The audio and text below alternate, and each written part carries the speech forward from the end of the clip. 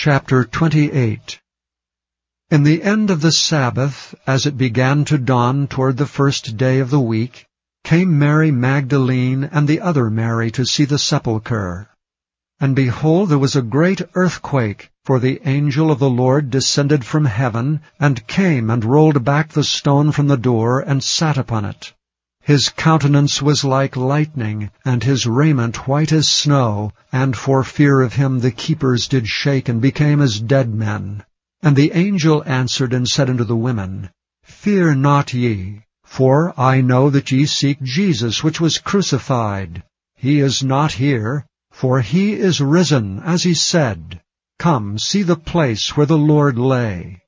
And go quickly, and tell his disciples that he is risen from the dead. And behold, he goeth before you into Galilee.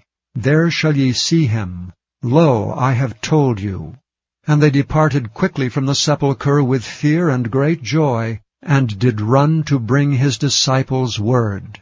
And as they went to tell his disciples, behold, Jesus met them, saying, All hail! And they came, and held him by the feet, and worshipped him. Then said Jesus unto them, Be not afraid. Go tell my brethren that they go into Galilee, and there shall they see me. Now when they were going, behold, some of the watch came into the city, and showed unto the chief priests all the things that were done.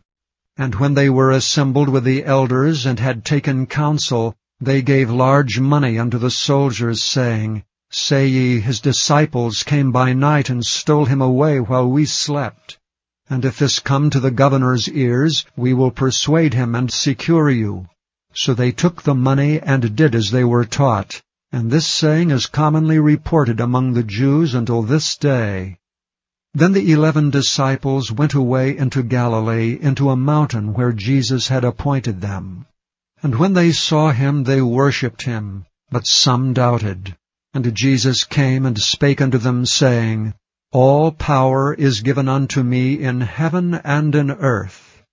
Go ye therefore and teach all nations, baptizing them in the name of the Father, and of the Son, and of the Holy Ghost, teaching them to observe all things whatsoever I have commanded you. And lo, I am with you alway, even unto the end of the world. Amen.